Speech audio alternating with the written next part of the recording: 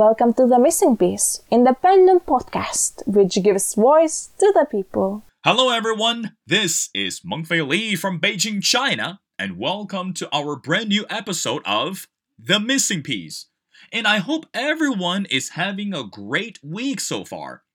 Well, China and the US officials had the first conversation last week despite the fire and fury exchange during the dialogue.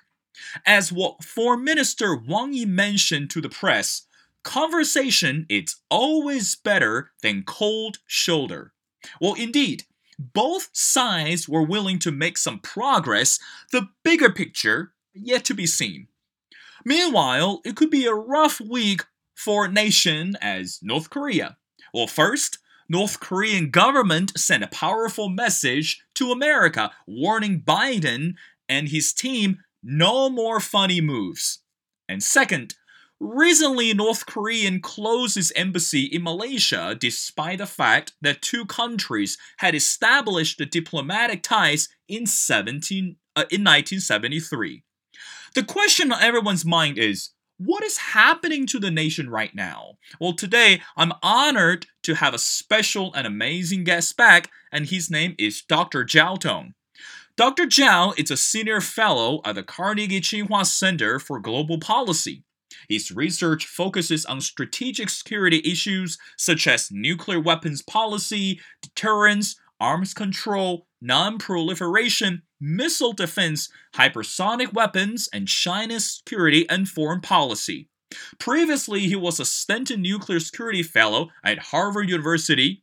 He holds a PhD in Science, Technology, and International Affairs from Georgia Institute of Technology, and as well as an MA in International Relations and a BS in Physics from Tsinghua University. He's the author of Tides of Change, China's Nuclear Ballistic Missile Submarines and Strategic Stability, and Narrowing the US-China Gap on Missile Defense, How to Help Forestall a Nuclear Arms Race. Dr. Zhao Tong, welcome back to my show. Well, thank you so much, Mengfei, for having me. It's always a pleasure to be on your show. Well, Dr. Zhao Tong, let's get to the question. As we mentioned before, recently so many articles came out regarding the message crystal clear from North Korea to America. And we know that Joe Biden just became the president, for 3 months or 2 months? But so far, nothing new or nothing actually happening from the US side. But it looks like the North Korean has already taken a brand new approach or even had this small step and send a warning to America. So Dr. Zhao Tong, from your perspective, why do you think at this moment that North Korea wanted to send a message first? What is the motivation behind the message? Well, as you said, the Biden administration just came into power about 2 months, a little more than 2 months ago. Prior to it coming to power, Biden and his senior advisors sent some positive signals to North Korea, indicating that they may adopt a different approach to deal with North Korea. They may be more flexible on issues such as sanctions on North Korea, and they understand the importance of preventing North Korea from further advancing its nuclear weapons, rather than insisting North Korea has to completely give up its nuclear weapons in the near-term future. So they appeared to be willing to consider a more flexible approach. But now, 2 months into power, there has no concrete activity from the Biden administration. I think it's primarily because the Biden administration is conducting a comprehensive and thorough policy review on North Korea. So before that policy review is concluded, it's hard for the Biden administration officials to send concrete signals to North Korea. But North Korea is waiting increasingly impatiently. And on the ground, as the spring comes, also comes the time for the annual joint military exercises between South Korea and the United States. Um, so North Korea worries that as time passes by, the Biden administration may actually revert to the old policy of maintaining pressure on North Korea without offering North Korea any substantive concessions. Indeed, some senior Biden administration officials have recently talked about the importance of both diplomacy but also maintaining coercive pressure on North Korea. Many of the officials also use the term denuclearization of North Korea rather than denuclearization of the Korean Peninsula in their public statements. The term denuclearization of North Korea is not welcomed by North Korea because it puts the obligation of denuclearization completely on the shoulder of North Korea. So all these indirect messages from the United States may appear worrisome to North Korea, so they therefore decided to to warn Washington in some sense, and I think the basic message is there is still an opportunity for improving relations and for resuming diplomacy, but don't continue with the coercive approach. If you want to resume diplomacy, you should start with providing North Korea with some positive inducements rather than punitive punishment. Well, Dr. Zhao, I do wanted to mention about this person, which is called Donald Trump, and we know that when Donald Trump was the president for America, and for among the 4 years, and again, the world watched the news that Kim Jong Un actually sat down with Donald Trump for the first time, and of course, Donald Trump was the only sitting president in the modern age able to sit down with a North Korean leader, and despite what the media portrays and what the news indicates what's on the agreement, etc. Now, as soon as the election campaign took off, we haven't really heard a lot from Joe Biden in terms of foreign policy, and we're gonna get to China in a second.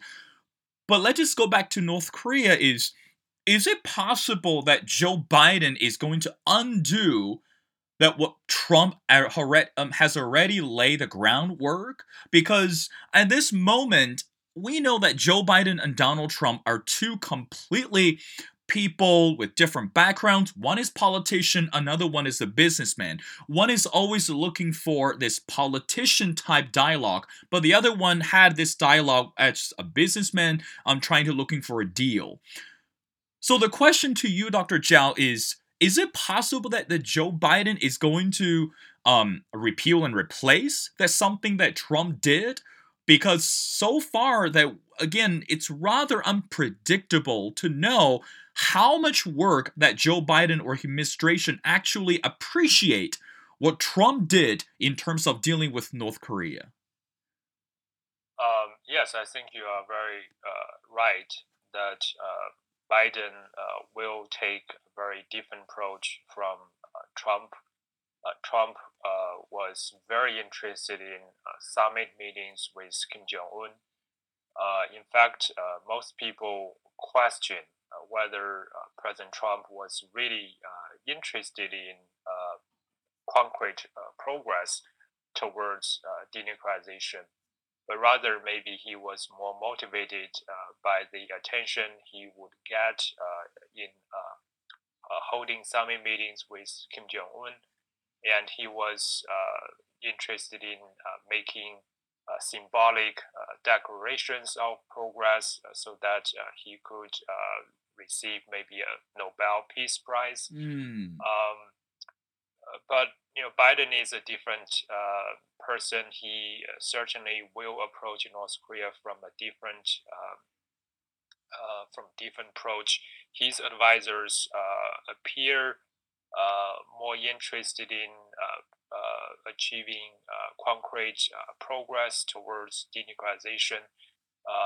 They increasingly recognize that North Korea has very little interest in giving up its nuclear weapons. but simply pretended that they were interested in achieving that goal. And as North Korea takes time to develop better and more advanced nuclear weapons, missile systems, the Biden advisors realized that it is increasingly urgent not to achieve complete denuclearization, which is very hard to achieve, but to focus on how to prevent North Korea from testing more missiles or more nuclear weapons, to prevent North Korea from further advancing its nuclear capabilities. So that becomes the near-term priority for the Biden administration. So I wouldn't expect Biden to resume summit meetings with Kim Jong-un anytime soon. Biden prefers to start with operational level diplomatic discussions, so that he would want his diplomats and technical experts to hammer out all the detailed all the details of a possible agreement before meeting with Kim Jong Un and sign the final agreement. But I don't think Biden is going to completely abandon what has been done under the Trump administration, especially. Biden recognizes that Trump made some useful progress during the Singapore summit in 2018. U.S. and North Korea agreed on four basic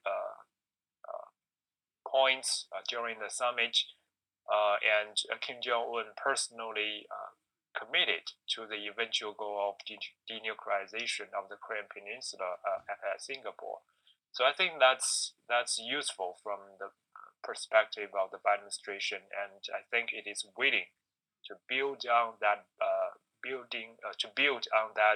basis in its dealing with North Korea.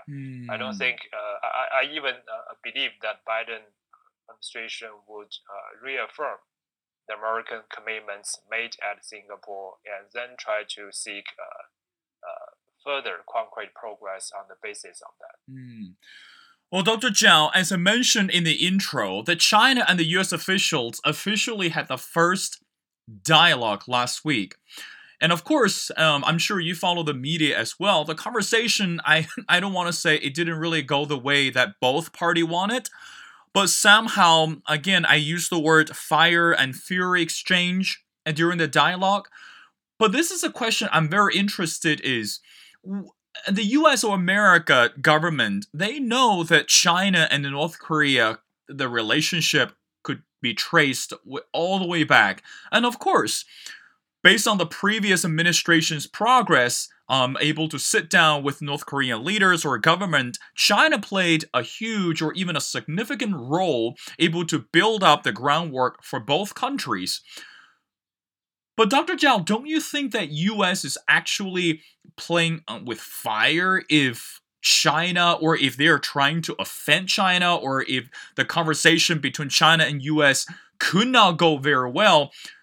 It's very easy, or it's much easier for the US to lose North Korea or cannot even get a deal without the help of China. So what do you think?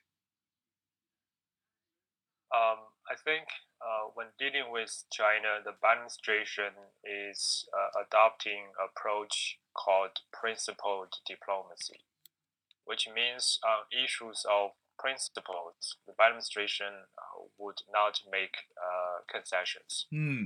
So that's why we see Biden administration making strong protest against China on issues of human rights, Xinjiang, Hong Kong, etc. And that has indeed also provoked China to retaliate. So that's what witnessed at the first high-level meeting between the two sides in Alaska last week. But I think in addition to that, Biden also recognizes the importance of cooperating with China in areas of common interests. So his administration clearly indicated that U.S. is willing to compete with China where it has to, but also willing to cooperate with China where it is necessary. So among those areas of common interests between the two countries, North Korea is clearly one of those issue areas. Washington recognizes that it needs China's help in addressing North Korean nuclear threat. So I think in the following sessions during the Alaska meeting, the high-level delegates from the two countries indeed discussed issues including North Korea.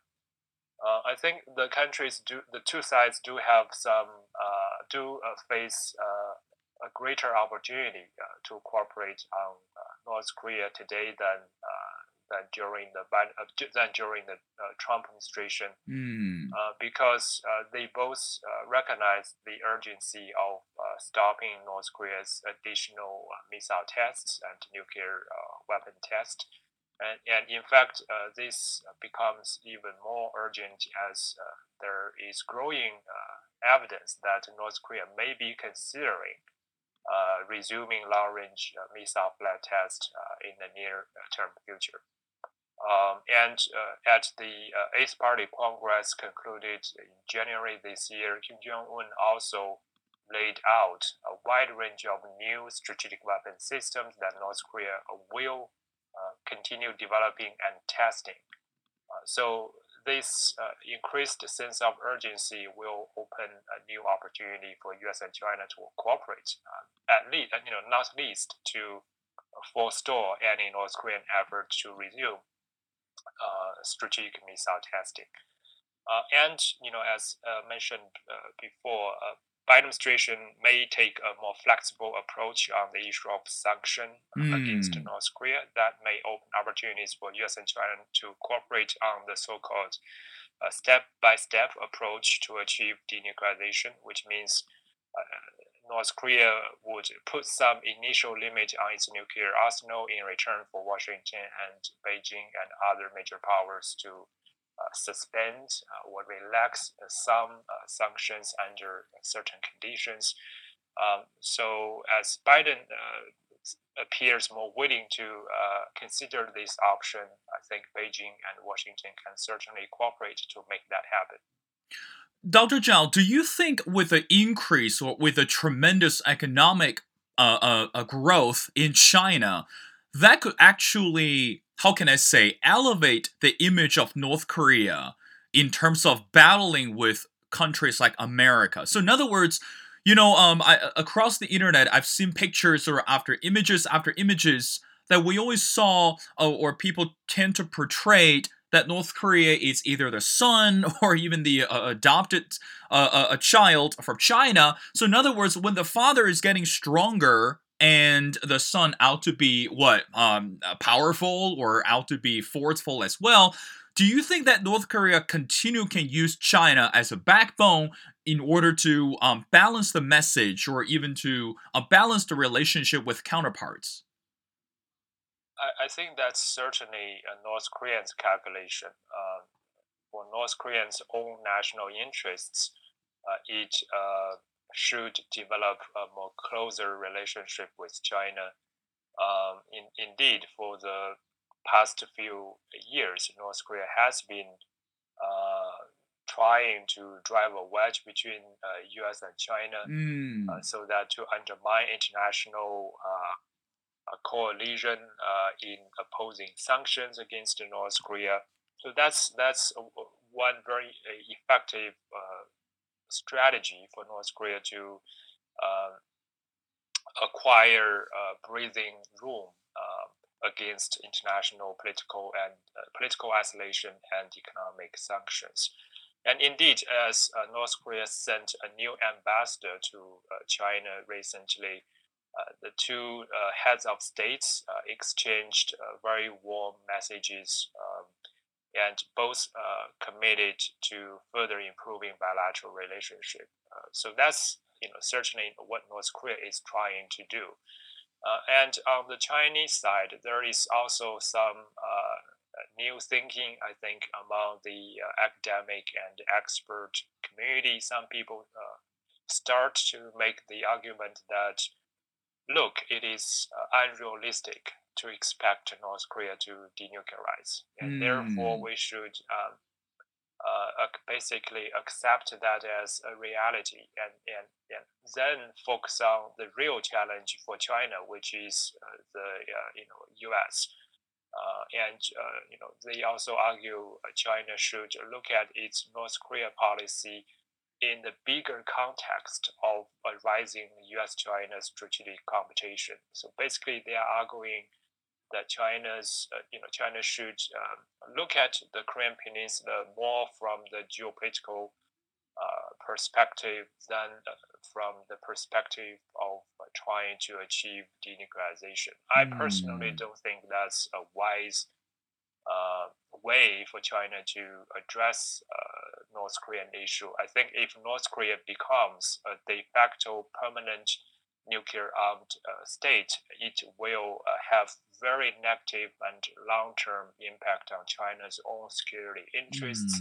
It will give excuse for it will motivate U.S. and its allies to cooperate more closely on military issues. It will motivate U.S. and its allies to deploy more advanced military assets, including missile defense systems, near China, and it might even motivate the conservative voices in South Korea and Japan who want to see their own countries developing indigenous military nuclear capabilities. I think a permanent nuclear capable North Korea will have a very negative impact that undermines China's strategic relations with the United States and also undermines China's future relations with its neighbors, including South Korea and Japan. If China fully recognizes these negative consequences in the long run, I think it would be more interested in working with regional stakeholders to think about how they can collectively tackle with the North Korean nuclear threat. Well, Dr. Zhao, the next question, again, as I mentioned in the intro, North Korea recently closed its embassy in Malaysia, even though the two countries had established a diplomatic relationship since 1973, and based on the research and article, it says it's something to do with a person who was able to quote money laundering, involve this illegal crimes, but happened in Malaysia. But there was such a dispute, or it just the two sides can't really agree upon the decision is whether how should we deal with this crime, or how should we legally process this person according to the domestic policy. But anyway, the question, Dr. Zhao, is, do you think that North Korea right now can afford to make more foes in Southeast Asia?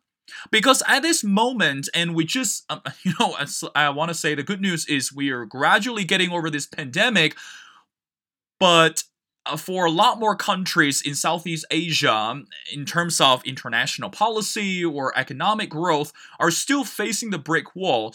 So is really the opportunity for North Korea to take advantage and to reshape the image in Southeast Asia?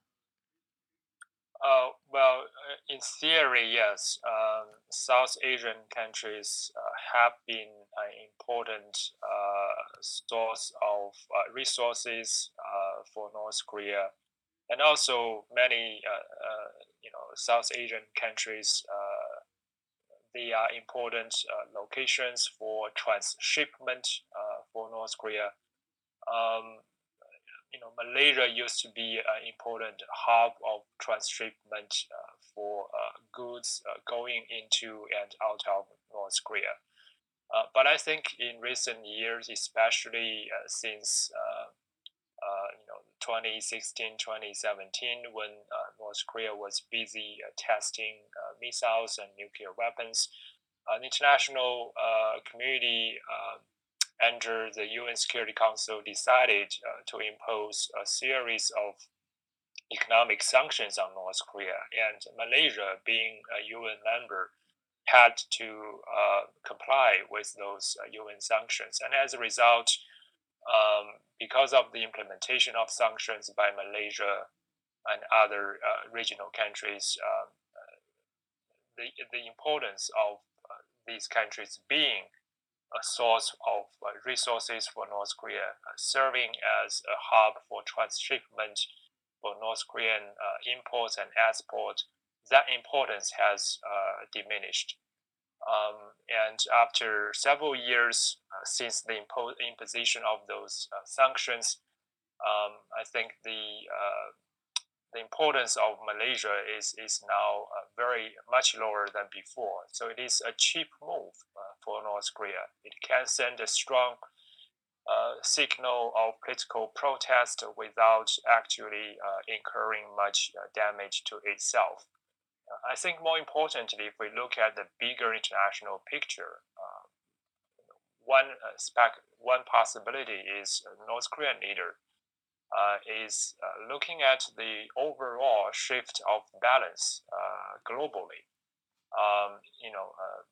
China is rising very quickly. The U.S. economic performance is not very good, especially in recent years compared with China. Even Chinese leader himself publicly states that the East is rising, the West is declining. So maybe from the Kim Jong-un's perspective, the East is rising, which means China, Russia will have greater importance internationally. That's right. And North Korea only need to tighten the belt for a few years, and then the entire international landscape will be changed. U.S. influence will be much less, and Chinese influence will be much stronger. So by that time, the U.S.-led international sanction regime would basically erode and even collapse. So maybe their hope is, to wait for a few more years, and then, this external pressure, especially the sanctions, will become much less important. So maybe that's where the North Koreans' long-term thinking rests, and so they do not they attach less importance to other smaller players such as Malaysia. Well, Dr. Zhao, we could go on and on for the topic on North Korea, China, and the U.S. And I say this from this as a humble attitude is every time I talk to you, you always share so much that important information and also critical views from your years of learning and also research. And based on this strategic security in Southeast Asia and related to nuclear weapons. Of course, I know your time is equally very important and precious. So again, Dr. Zhao Tong is a senior fellow at the Carnegie Tsinghua Center for Global Policy. His research focuses on strategic security issues such as nuclear weapons policy, arms control, nonproliferation, missile defense, hypersonic weapons, and China security and foreign policy. Dr. Zhao, thank you so much for being on my show, and we always appreciate your time and your insight. Thank you, Monfei. It's always a great pleasure chatting with you.